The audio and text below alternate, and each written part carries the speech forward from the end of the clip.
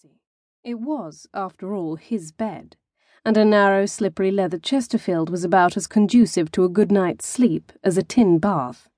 In fact, she realized drowsily, she had forgotten quite how nice it felt to lie next to another body, accidentally brushing against an arm or a hip, sharing each other's warmth and enjoying the primal instincts of simply being together.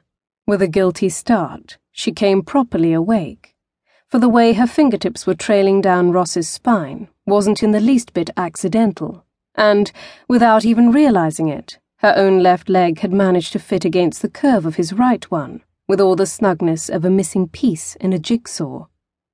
This was taking the enjoyment of sharing each other's warmth a little too far. Regretfully, easing her leg back to her own side of the bed, and removing her hand from his back, she closed her eyes and attempted to distract her mind from its traitorous wanderings.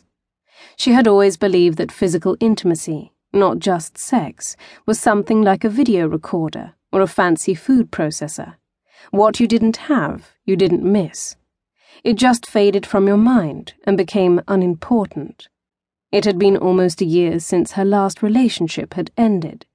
At first, of course, she had missed the hugs and the kisses and the sex, but certainly not enough to go rampaging round Bath in search of males, any males, with whom to satisfy the need for physical contact. And pretty soon she had become used to being and sleeping alone once more. The withdrawal symptoms had been mild, because hugging and kissing and sex weren't physical addictions like heroin. They were something that was nice, but also quite possible to live without. On the other hand, a year was a long time.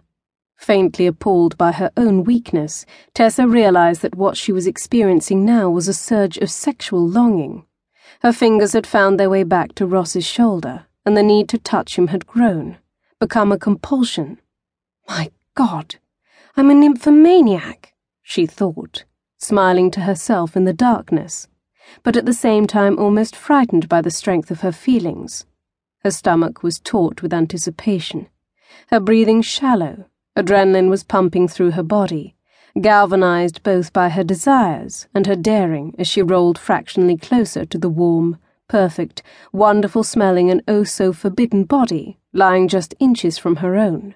And of course, it was the very worst body in the world to have engendered such feelings for, because Ross Monaghan had the most awful reputation in the world as a womanizer. She had so enjoyed herself earlier, proving to him that she was immune to his legendary charms. And now look at me, thought Tessa, helpless and inwardly squirming with lust. A pathetic wreck at the mercy of her hormones. Sometimes, just sometimes, nature was a real bitch. I hope you realize and appreciate, murmured Ross almost inaudibly, what incredible self-control I've been exercising for the last 20 minutes. Tessa let out a shriek and sprang away from him, as if she'd been electrocuted. Shocked to the core and hideously embarrassed to realize that he'd been awake the entire time, she buried her face in the pillow and shuddered with mortification. How he must be laughing at her now. Slowly, very slowly, he turned over. I didn't say stop, he pointed out gently. Tessa, still buried in the pillows, couldn't speak. When his hand touched her hair, she remained utterly rigid. The humiliation was unendurable.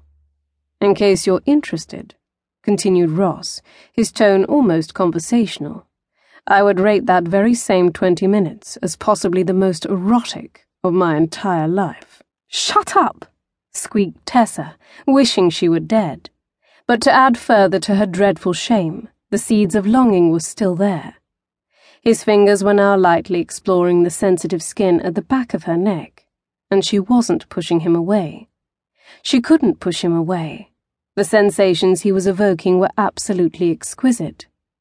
You know, he murmured minutes later, this is what sex counselors prescribe couples as therapy for impotence. With a tiny resurgence of her old spirit, Tessa retorted, How on earth would you know? And gasped softly as his magical fingers slid along the line of her collarbone. I read it in a book.